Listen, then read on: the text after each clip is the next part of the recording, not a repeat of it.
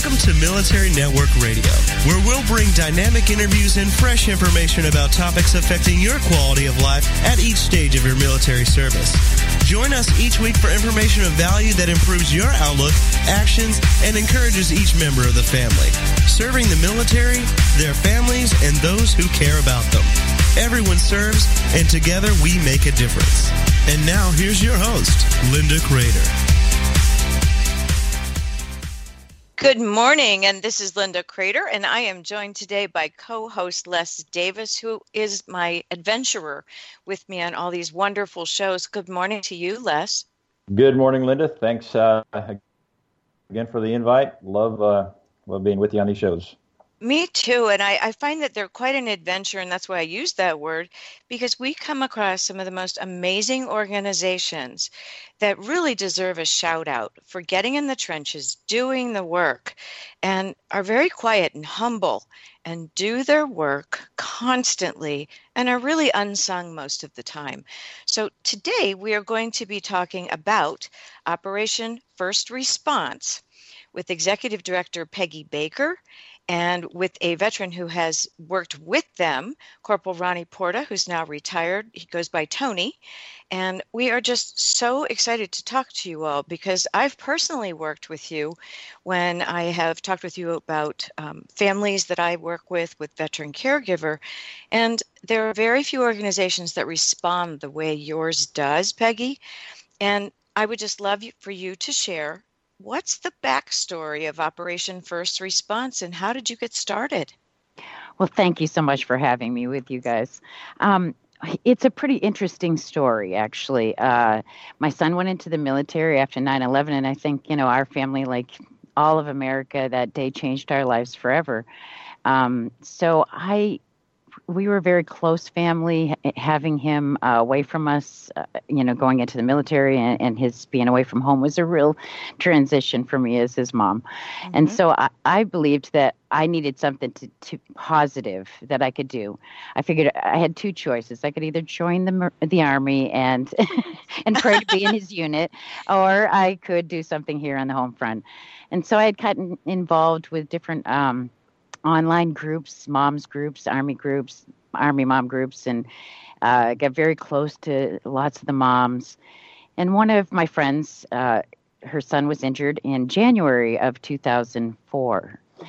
And I went in to visit them, and I have to tell you that was the beginning of the rest of my life. I had never done anything more important than just raising my family. I was a homeschool mom on a farm in Central Virginia, and that was the center of my life. But all of a sudden, this whole new world was open to me, and the sacrifices. When I went into Walter Reed Army Medical Center, in those early days, the wounded were coming in enormous amounts, and the injuries were so severe, and the family members were there. So there was so many dynamics going on in a really tragic time for each of these families. So that's really where it started.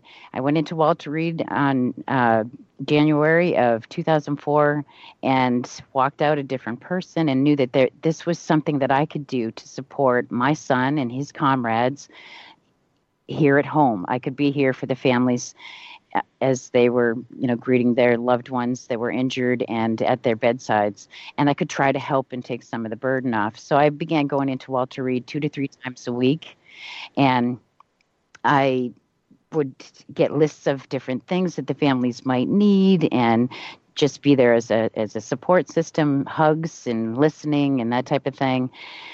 And, as time went on, I realized, wow, these family members were leaving their homes and coming to the bedsides of our wounded.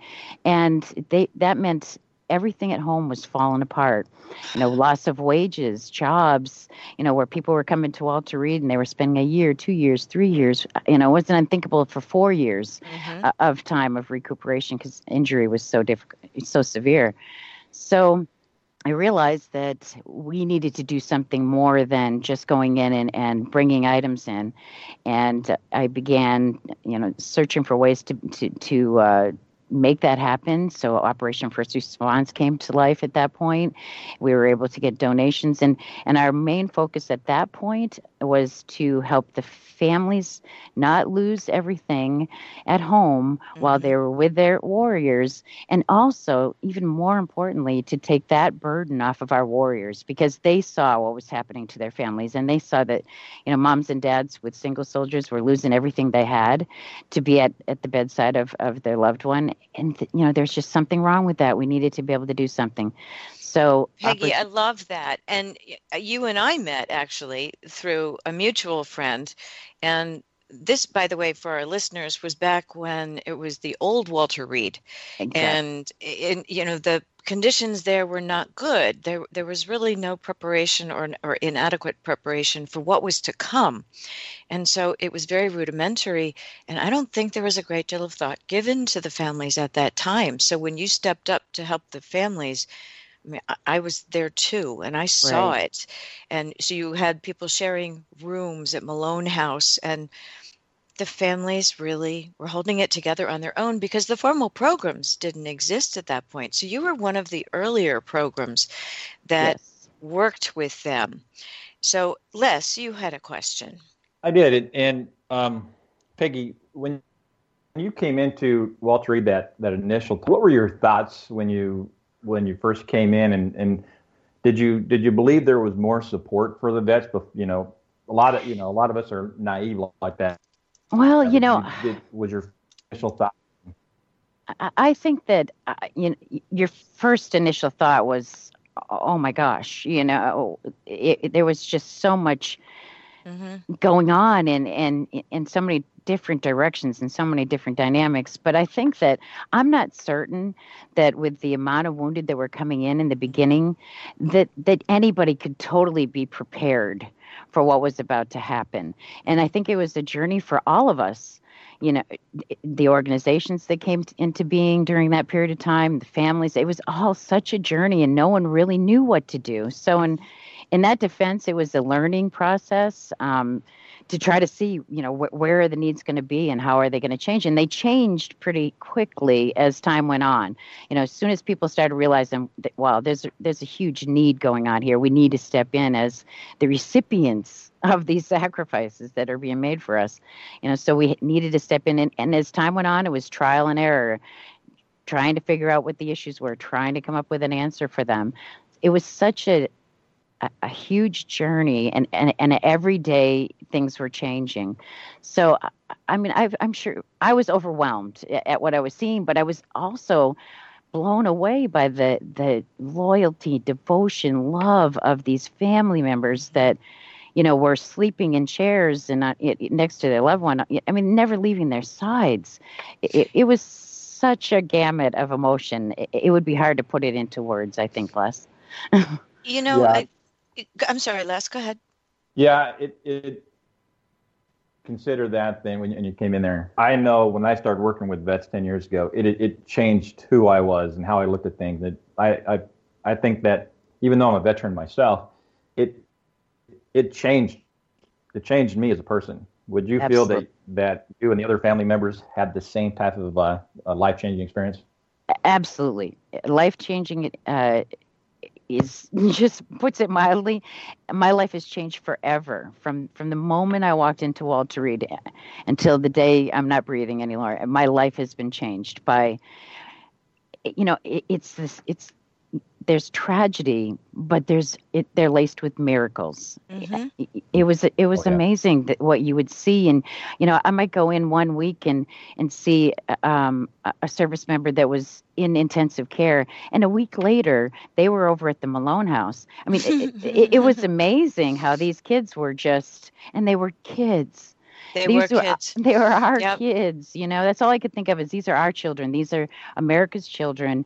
And we as moms and dads and brothers and sisters and aunts and uncles and grandparents, we all have to come together to make sure that we're able to provide the answers to the needs that are coming up. And again, they change. Every family is so different. The injuries were so significant. We were keeping these young people alive under the medical end of this was just amazing, and we were able to keep them alive. But now we have to be able to give them a quality of life that they deserve. We need to be there for them. And that's what I saw for the first 5 years of Operation First Response was, we need to come together to find the answers. It's not fair to the family members to lose everything simply because they're there at the bedside of their loved ones. And they were there as non-medical attendants, so they were actually providing a job, a service for the hospital as well, because they were able to be with their loved one 24/7 and that non-medical attendant. So that was very, very important. Peggy, I've got to mention it because what I recall is, yes, many, many were young, but there was this surge of patriotism after 9/11, and there were many who went and enlisted or re-enlisted as much. And so some had established families, especially those in the Guard and the Reserve that were being called up. And so some people were well established with jobs and even companies of their own, et cetera, at home. And then some were young, as you say. So it ran the gamut. And I'm really not certain that people are aware that the age spread, the injury spread. Some had families. The ones that kept me awake at night were those who I call the singletons, the ones who didn't have the families who could be there for them or didn't have family. And so you were there to help all of them in any way that you possibly could. We are coming up on a break, but can you tell us, who do you serve? We serve wounded, injured, and critically ill active duty service members, and we serve disabled veterans with a 10% or higher established VA disability rating or pending case. Some are in the pending case. Right, because I think it's important that everybody knows before they contact an organization, who do you help and how am I even eligible to find help at this organization? So we are talking today with Operation First Response, Peggy Baker and Tony Porta. And this is one organization we'd like to shine a light on because they truly have stepped in from the very beginning, long before America realized there was a problem. And now the awareness is much higher, and we're going to raise it even higher today with this program. We'll be on a short break. We'll come back after these messages, and we'll talk further with Peggy and Tony. Don't go away.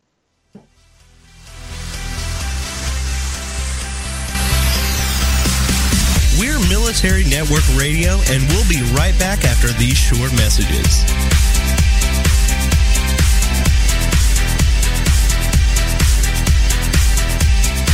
Welcome to TogiNet, radio with a cutting edge.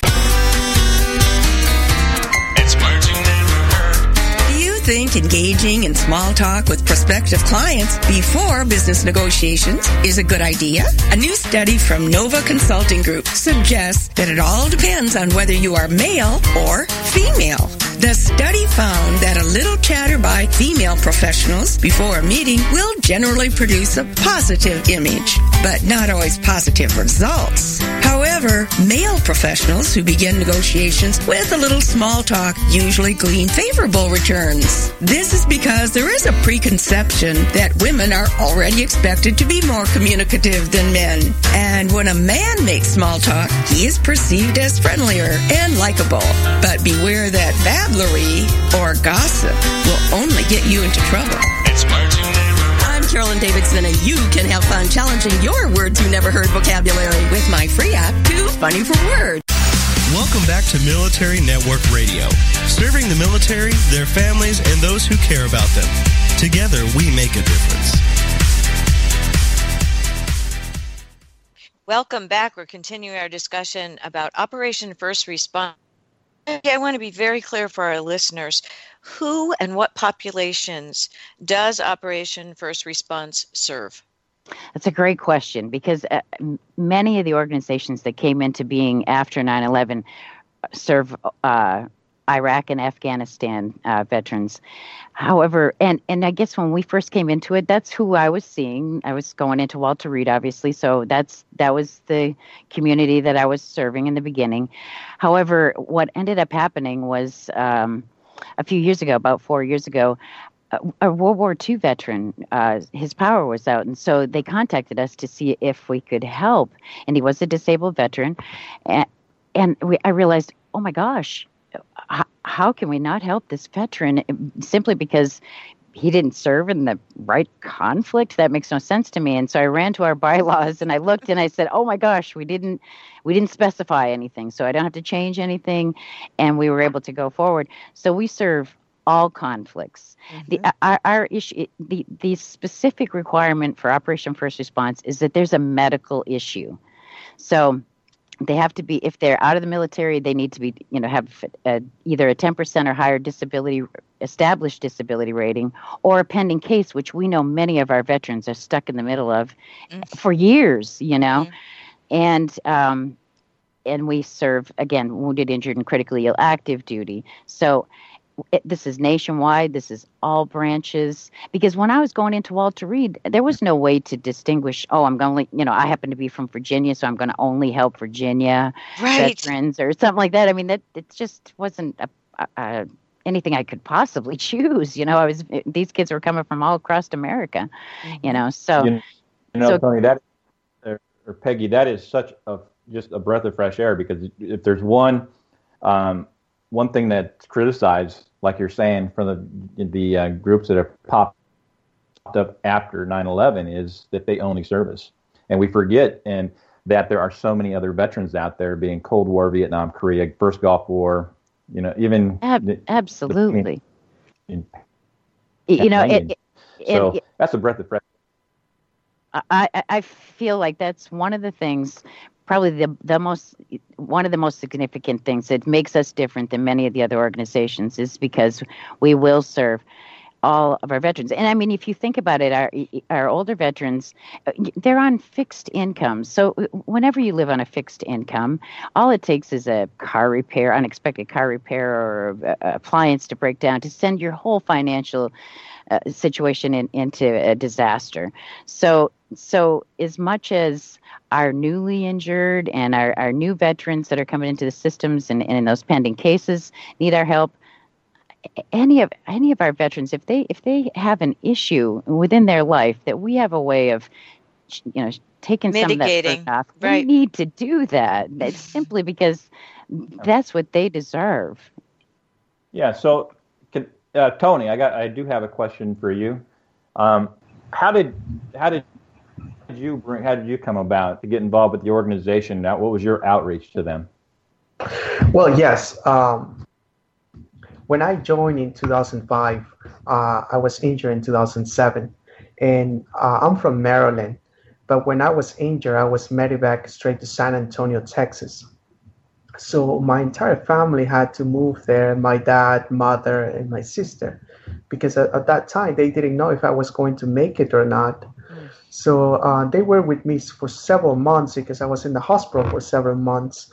I lost my right arm, burns all over my body. My legs were completely burned, left arm.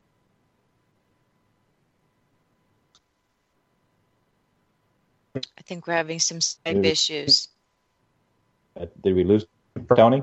We did not lose him, but yes. There you go. Okay, sorry, Tony. You blipped out for a little minute. I'm sorry. At one time, I was having surgeries. Sometime I was having two surgeries in a week. Ugh. So in 2008, when I got better and everything, I got out from the hospital and I moved to an apartment. But my dad was staying with me because I couldn't even walk. He had to carry me from my bed to my wheelchair to the car. So my dad was about to lose everything with my mother, the house, everything. So that's how I got in touch with OFR, Peggy, and then she became my second mom. Every single time I need help, I just need someone to talk to, she's always there for me, 24/7. So how did you find out about it? But how did you know to call Operation First Response? Yes. While I was in the hospital, I was really sad one day because I didn't know what to do. My pay was a Lance Corporal pay. It wasn't enough to maintain myself, my mother, my dad, my sister. So one of my friends told me about OFR, and I thought, let's give it a try to see. Maybe, I'm not gonna lose anything. So that's how I got in touch with Peggy, and from that day, she became my second mom. She became my good friend, and she was able to help me on a lot of things. It's really hard, especially when you have to go so far away. So far away. Maryland, I'm from Maryland. My entire family is from Maryland. And I had to go to Texas because at that time, that was the best place for me. So, and believe it or not, I had 138 surgeries in San Antonio. Tony. Did your family live at Fisher House? I mean, is that how that worked? No.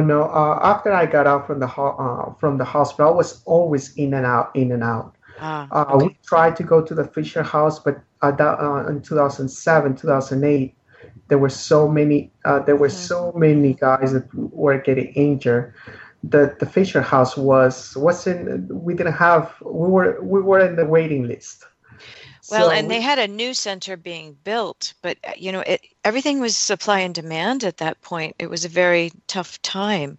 So When you contacted Peggy, did you know you had obviously gotten word of mouth is how the organization became known to you. And Peggy, I'm going to go switch back over to you for the moment. What would you say are the top 3 services that are associated with Operation that you specialize in? I know it's broad, but can you bring it to the top 3 or top 5? Well, I mean, I would say our actually the most important thing that we do is that we care, that we answer the phone, that we, if a need is brought to us, it becomes the main focus. And if we can't provide the answer to it, we are going to find someone that can. And so we don't give up. And they know that we don't give up. And they know, I mean, I'll tell you, in the beginning years, I didn't get a lot of sleep at night because some of those demons come out at night for these young men and women. And that's when they need us. And they need to be able to call you. I got so many phone calls in the first years of OFR in the middle of the night. It was odd not to actually have a night where I didn't. And I would sit up and talk to these young men and women and just listen to them and let them cry or just whatever they needed to do. But I think that and that is the way my whole team is. They all feel this way. They come to the table with such caring and heart for these young men and women and such respect and gratitude, So I think that the emotional end of it, that we, sometimes it's a quick fix, but sometimes it's not. And sometimes they're going to need us for a long, long time. And you know what? As long as they need us, we're going to be there. That's all, So it's truly, I think that's one of the most important things that we do. They know that they come into a family, that they're accepted. We're here for them. Then the next thing, obviously, is the financial end of it. When you take Proud Warriors and all of a sudden, I mean, they've gone, they've fought the battle, they come home, they're injured, when they leave the military, they lose sometimes a lot of that camaraderie, which is very important to them. And now, on top of it, they may not be able to take care of their family's basic needs. That is crushing to these young men and women, especially to the young men, and so when you take that away from them, sometimes that's the spiral that terrifies me, that ends up, having suicide on the other end of it, and which we've dealt with many, many times, and it's the most heartbreaking thing ever. But you can't take away their ability to take care of their families because they're going through a broken system that's so messed up, Amen. So I think that those are really the 2 most important things that we do, is the emotional end of it and the emotional and financial. So the personal and financial needs, which those 2 alone make a big difference in mental health. Les, I know you had a comment. Yeah, can you talk about your backpacks? Yeah, the backpacks. Initially, when somebody wounded were coming back, the backpack program was really an important program. It has we set a set of clothing, a bag of hygiene, usually beautiful quilts that ladies across America make for us, and they're all patriotic and really, really wonderful. And they go into a backpack, and cards from kids, and in the beginning we had phone cards in there where they were needed and that kind of thing. And those were going to the caches right on the battlefield and given out, because, our wounded would come in, clothes are cut off, and now, it could take weeks for their personal items to get to them. So what we wanted was to be able to get them, the personal items. Also, it was a way to get our information to them to say, hey, if your family back here in the States needs help, you give them our information. If you need help once you get back to the States, you have our information. So it was a really important program in the beginning. Then the wounded, that, thank God, things slowed down, and there wasn't so many coming back. And we're so busy with the financial end of serving our veterans that I thought, there's been several times where I thought, well, maybe we should eliminate the backpack program. We've sent out over 10,000 have been sent out, packed in my basement of my home, and sent out. And it's hard, it's a lot of work on top of our everyday. We have 30 to 40 cases a day that come in, brand new cases. So we're busy, and there's 3 of us in the office doing day to day. So I've thought about it, but I'll tell you what, every single time that I thought, well, maybe we should just eliminate that program, we've gotten a letter from someone that received it that I just felt like it was God talking to me saying, girl, you need to keep doing that program. so we keep on sending backpacks, but they go directly to the caches and to Bagram Air Force Base. They would go over to Landstuhl when the wounded were coming in, in huge numbers. So it's a great program. Definitely, it's not our main program, but I can tell you that it's made a lot of difference. Well, the difference that I see, Peggy, in that is that it's proactive. So many programs have to be sought out. No one knows where to go. There are thousands and tens of thousands of organizations. But when you are proactive with your backpacks, I can see why God tells you to keep doing it, because you may be that voice that gets through. Because once you go into the system, it is a very large impersonal system. So the proactivity that Operation First Response shows is amazing. Unfortunately, we have to take another break. But we will be back after the messages talking further about Operation First Response with Peggy Baker and Tony Porta. We'll be right back. We're Military Network Radio, and we'll be right back after these short messages.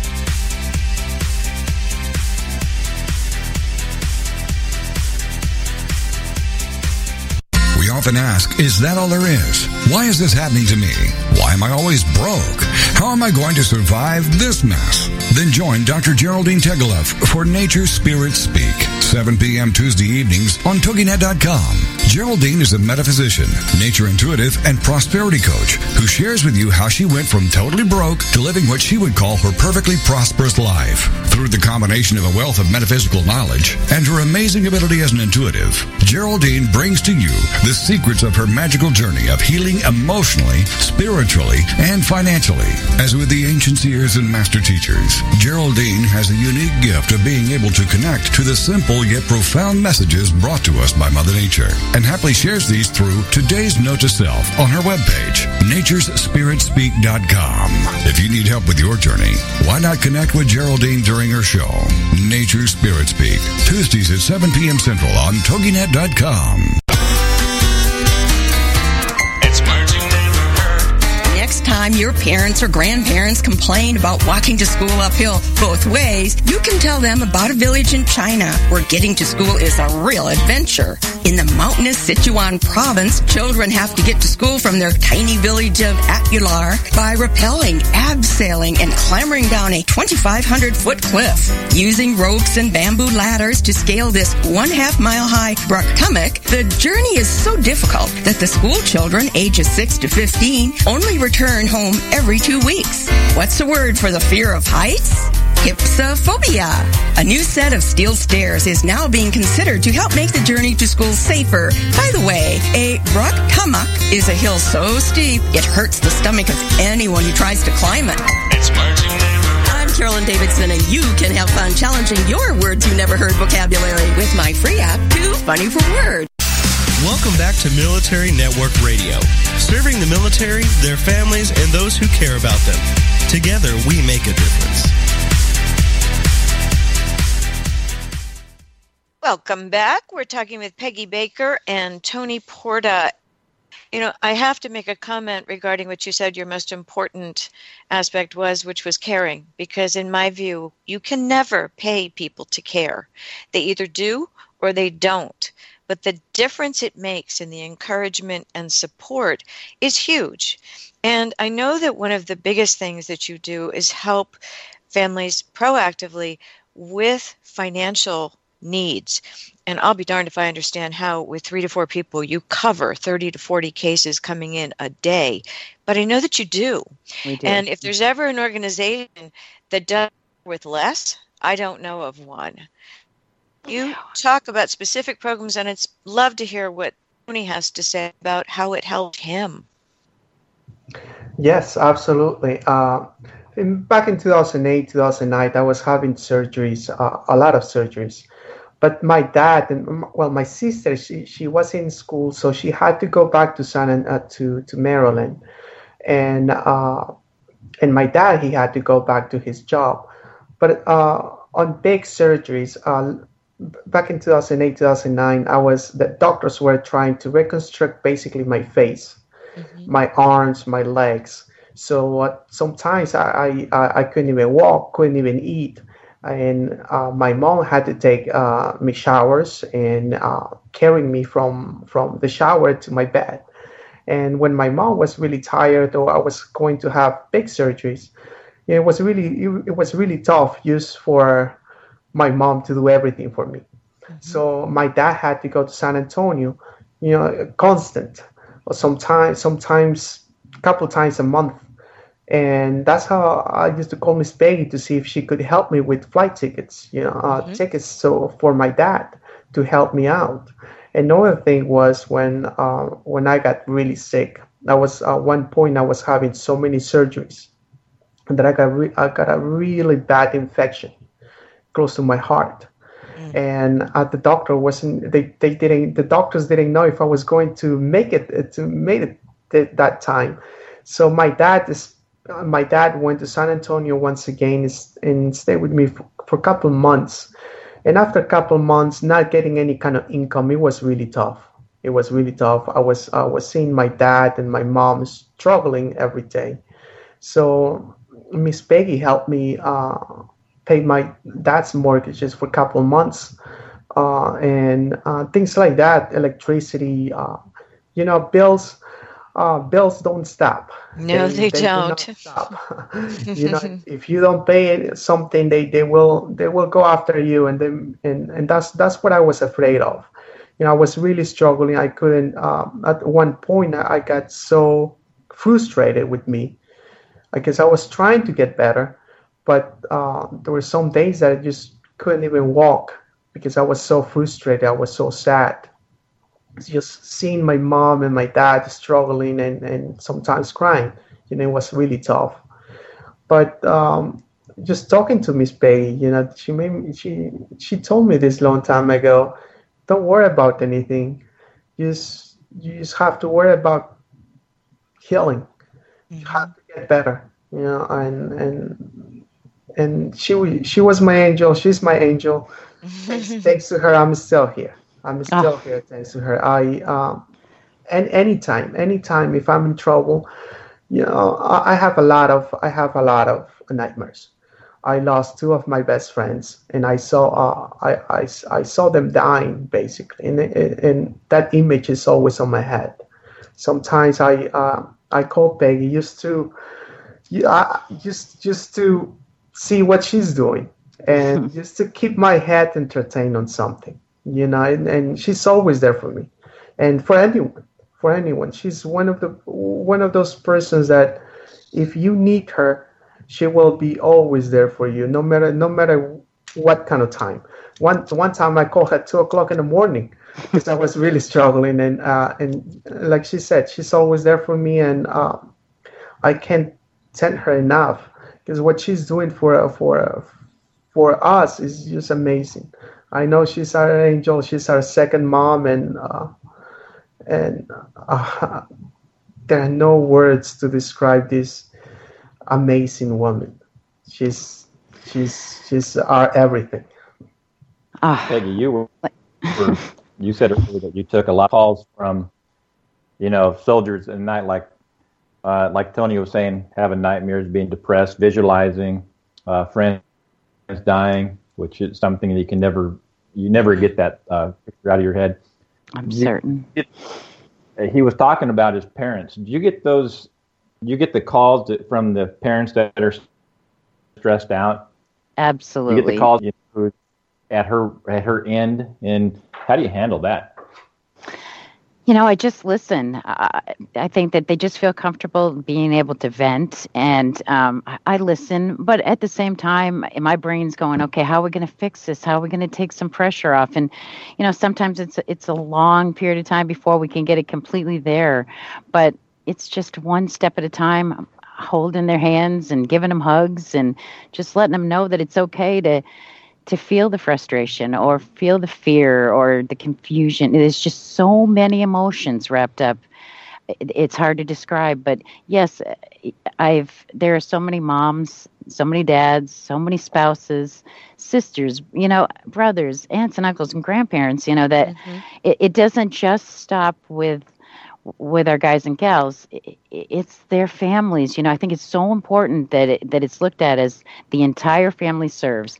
When my son put on the uniform, his entire family began to serve. And it's the same way with all the others, because it's just a family thing. It affects every single thing. How many of these young men and women are not there when their children say their first words and they take their first steps? And there's so much to put in that uniform on.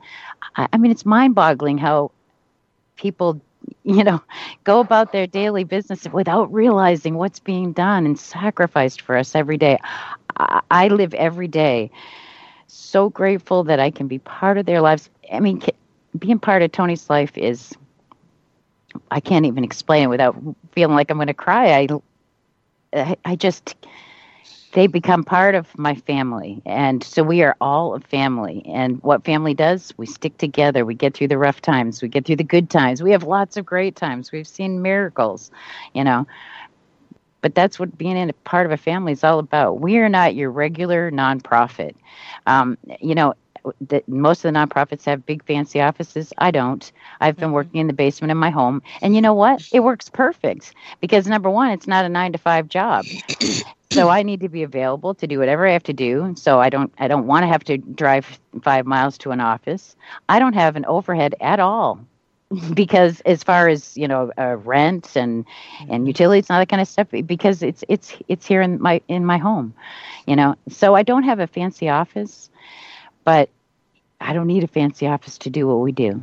But see, Peggy, you're not a bureaucracy. The money that comes into your organization goes directly out. Right. You and I have talked about this for years. There are a lot of things that are showy and do good work, but there's a great deal that is spent on things that don't actually help in the trenches or help those whose mission you've made it to serve. I think that I always worry that you need to take care of yourself because there's only one Peggy Baker. But I do know that you have done that over the years. But I think there's something about families dealing with a group that is not a bureaucracy that makes a big difference. Because let's face it, the medical organizations, civilian or military, is nothing but a bureaucracy these days. And information is not always forthcoming. But I loved when you said, if you don't have the answers, you will find an organization to help them that does. Can you talk a little bit about the collaborative nature and how you just get it out of the way and do the mission? Well, many of the organizations have such requirements that hardly anyone fits under their scope to be able to be assisted. But we have, gone out there and we have like I kind of think of it as a puzzle, and we each come to the table with a piece to the puzzle. So what we may do and be able to help, but there's something else that, say, doesn't fall under our scope. I want to know the guy, the organization that's out there that can do that, so that I can say, hey, so-and-so, okay, this is what we have, and we can take care of this part. Can you help us with that?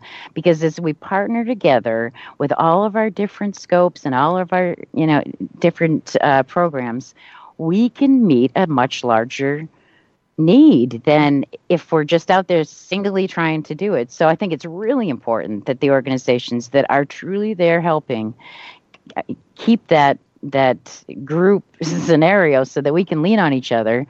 And it may be that, this is a particular time of year that our funding is so low, we can't help it at all. So then we have to work even doubly harder to try to, because when a family calls us, we will stay in it as long as they want and need us. So we're not going to leave them. We're not going to say, hey, I'm sorry, we don't have any money, so we're just going to be, sorry, about what's happening to you, but have a nice day. No, we're going to go, okay, we can't help with this right now, but we're going to find somebody that can, but we have partnered with many wonderful organizations that are mostly the grassroots, the smaller organizations. Right.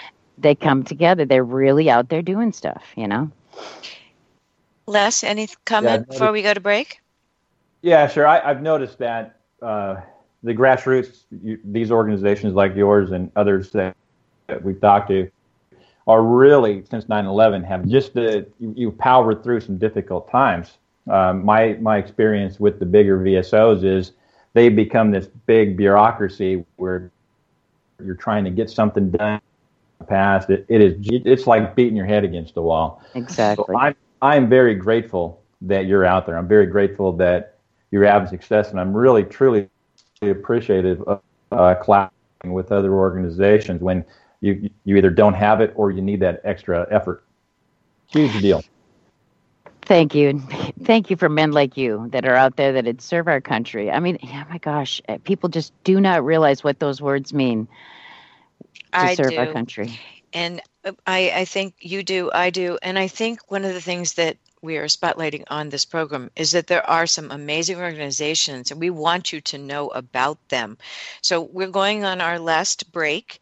And when we come back, let's talk about where Operation First Response intends to go in the future and how you will evolve to the evolving needs of those families who have support needs that you can meet.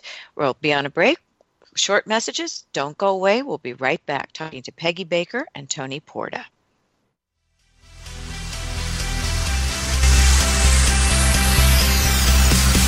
We're Military Network Radio, and we'll be right back after these short messages.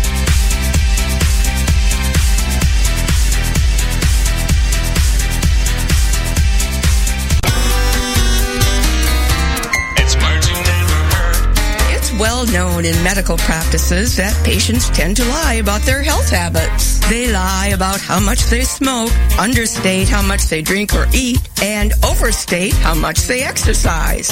What's another word for those little white lies we like to tell in the examination room? Taradiddles. Doctors have a rule of thumb. Whatever the patient says they're drinking, smoking, or eating, multiply it by 2. But it's hard to come clean about your habits when you know you're in for some jobation from the doctor. That's criticism we don't want to hear. If physicians want us to be honest with them, I suggest they try being a little less judgmental and use a little suaviloquence. That's soothing, encouraging talk. It's I'm Carolyn Davidson, and you can have fun challenging your words you never heard vocabulary with my free app, Too Funny for Words. Hey there, it's Christine Gallagher from She'sGotClients.com. I'm really excited to share with you the first annual Get Clients Online giveaway. I have gathered a spectacular group of contributors who are providing you with amazing gifts that will help you get cash flow in clients in less time online. So I've teamed up with more than 50 other business industry leaders to bring you templates, checklists, and other valuable goodies to grow and scale a sustainable business that brings you more income with less effort. So all you need to do is head over to getclientsonlinegiveaway.com, put your name and email address in, and you'll get instant access to more than 50 free business building tools, templates, products, and services, including Facebook funnel templates, LinkedIn cheat sheets, sales scripts, and so much more. That's getclientsonlinegiveaway.com. Head over there and enjoy your free gifts. Welcome back to Military Network Radio, serving the military, their families, and those who care about them. Together, we make a difference.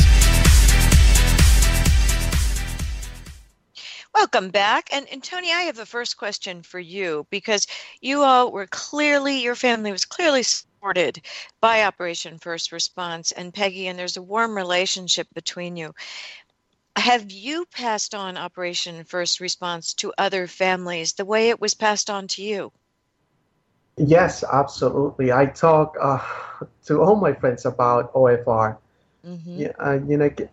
There is not only a couple hundreds, there are thousands and thousands of veterans and active service members that are really struggling.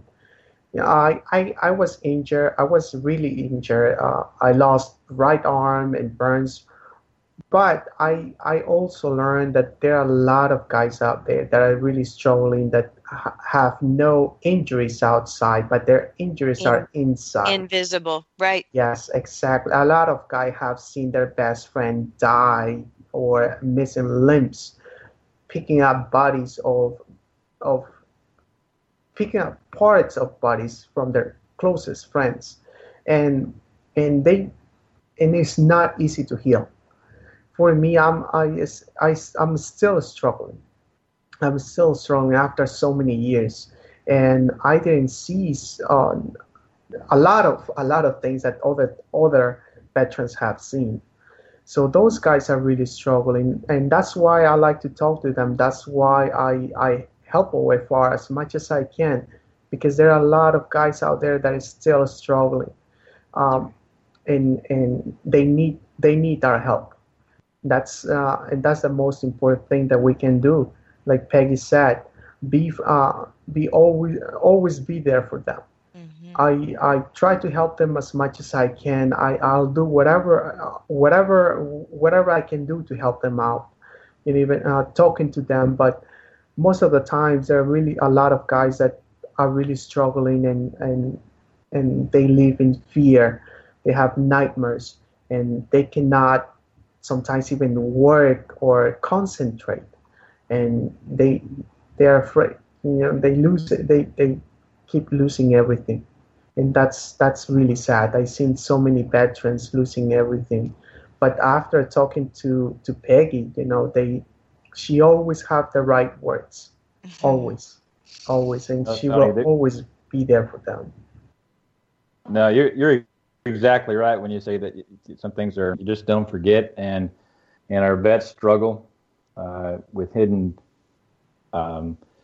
hidden wounds.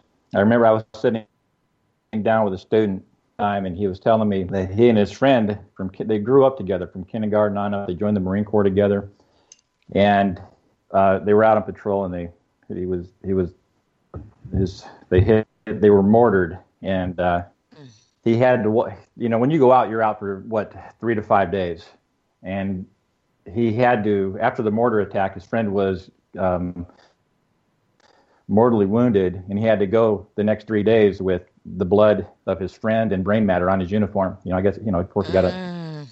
And those are the things that Peggy talked about earlier about what these guys go through that a lot of us don't even realize. I mean, just imagine you grew up with your best friend. I mean, from kindergarten on up, you have all these life experiences together. You join the Marine Corps together, and then this happens. And so this is something that you never forget. You'll never forget, but yet you need to talk about it. And when Peggy's group answers the phone, that's exactly the services. That's exactly what they need. And right when you were saying that conversation just kicked up in my head that I had with that young Marine. And I, being a vet, all like to do is listen. I had no words of advice, just encouragement. We're going to get through this. Hey, just to hang on. Just 5 more minutes. Just half hour more. Make it through the day. But that's what was needed. Amazing. That's what was needed. It was. So, Peggy, I have to. We're running out of time, of course. So I have to know, where are you thinking that Operation First Response will go in the future? Will you respond to the needs that come? Yes, of course you will. But are there other things that you have in mind that you would love to do as the opportunity arises? This has been such a journey. The journey that our service members have as they leave the military and then transition into our communities as civilians, it's a journey for them. And so the way I kind of feel about it is that I'm on this journey with them. I'm not really sure what's going to happen tomorrow, Linda. I don't know if a new need will come up, if something's going to happen where, that's going to change things and we're going to realize, oh my gosh, here's something else we need to do.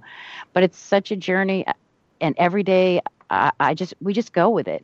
And whatever happens to them is going to happen to us.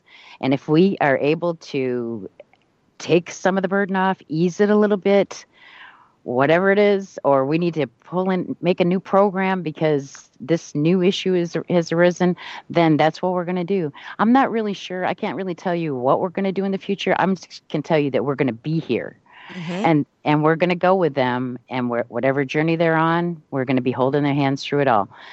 It's the only, because I don't know what the future is going to bring for them. But until the day comes that they don't need me anymore, then I'll happily, if they didn't need me anymore, I would happily put the close sign up and say, mission accomplished, they're all good.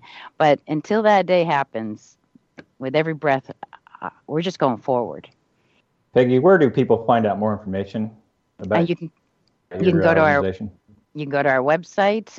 It's operationfirstresponse.org. There's a lot of good information on there. Then you can contact us as well there. We also have Facebook and Twitter.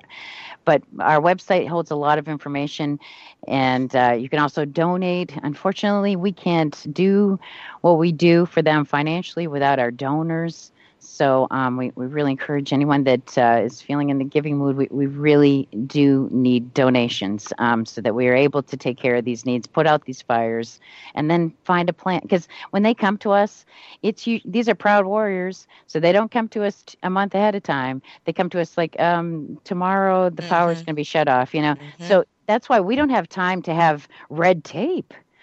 Because we are in emergency mode, and we're kind of like the triage. We got to put out the fire.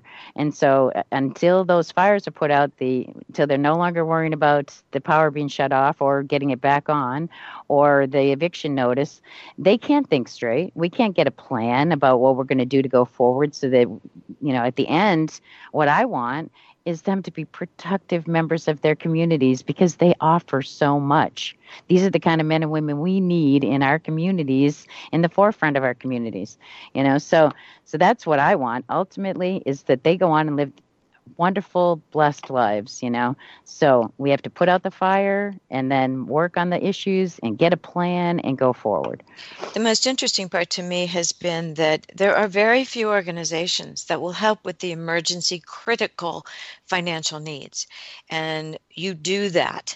And that's why it is so critically important that the funds are there. I have seen you in action in terms of where would it come from?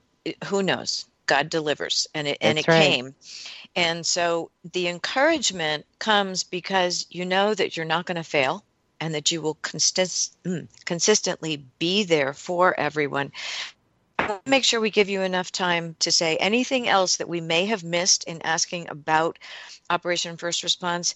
And so this is very general, broad question comes up. Why do military and veteran families need to know about OFR? Well, they need to know that someone cares. They need to know that we're here for those emergency times. Maybe Tony could answer that question better. I just know that they need to know that we're here. We want them to know that we consider them the best of us, mm-hmm. and that we we want to be there for them. And, when they come to us, we're going to try to everything in our power to say, yes, we can find a way to make this happen, not to put them through, red tape that just creates more issues for them. But, Tony, what do you think? Yes, absolutely. To all the veterans, you're not alone. You are not alone, and OFR will always have your back. If you need someone to talk to anytime, call OFR, and they will guide you to the right people if you need help right away. They can call me. We have a lot of veterans that help OFR. That we want to do our part, because when I was down, somebody was there for me, and now I'm gonna do everything in my power to help you. So any veteran, anyone serving in the military forces, anyone, please always remember that we have your back. We're just one call away, and to everyone, we can only help. We can help a lot of veterans. We can help a lot of veterans. With your help, it will be a lot easier. I just thank you, Linda. Thank you so much, everyone. And I just can't say thank you. Peggy, I love you. I love you to death. And I love you too, honey. I really have no more words to show my appreciation for you. Thank you so much. Honey, I feel the same exact way. And this young man gave me one of the greatest honors in my life when his first son was born, his first child was born. He asked me to be his son's godmother. Aww. Yes, because she was, like I said, she was my second mom. And there's no greater honor, I can't tell you. Thank you. Les? As veterans, we always we always look for donations to give, and we're very guarded where we send our money, especially in recent years where we find out organizations where only about 18% of the funding goes to veterans. Well, with your organization, we know that over 95% goes to the wounded care and the wounded and your outreach, which is huge. It's very, very good that when you look at Charity Navigator, they rate you as a 4-star organization. So we know our money is going to the right place, and it's going out to the veterans. And one of the things that I love about your website, you can also go on there and buy gear. You got your own gear that they could go in and help promote. After they buy a T-shirt, they can get a wallet, they can get a donate, and then also if they want to do events, your Walk for the Wounded event is incredible. So thank you for your all your efforts you do. It's truly an honor. Wonderfully said. Thank you so much for sharing Operation First Response with us. You can find them at operationfirstresponse.org, a spotlighted organization that deserves your attention. Please go take a look at it. Thank you for listening today. We'll be back next week with another show. Thank you for tuning in today to Military Network Radio. You can find our show at our website, www.toginet.com/Military Network Radio. Also, www.militarynetworkradio.com. And in iTunes under Military Network Radio. Join us next week when we bring you another program to enhance your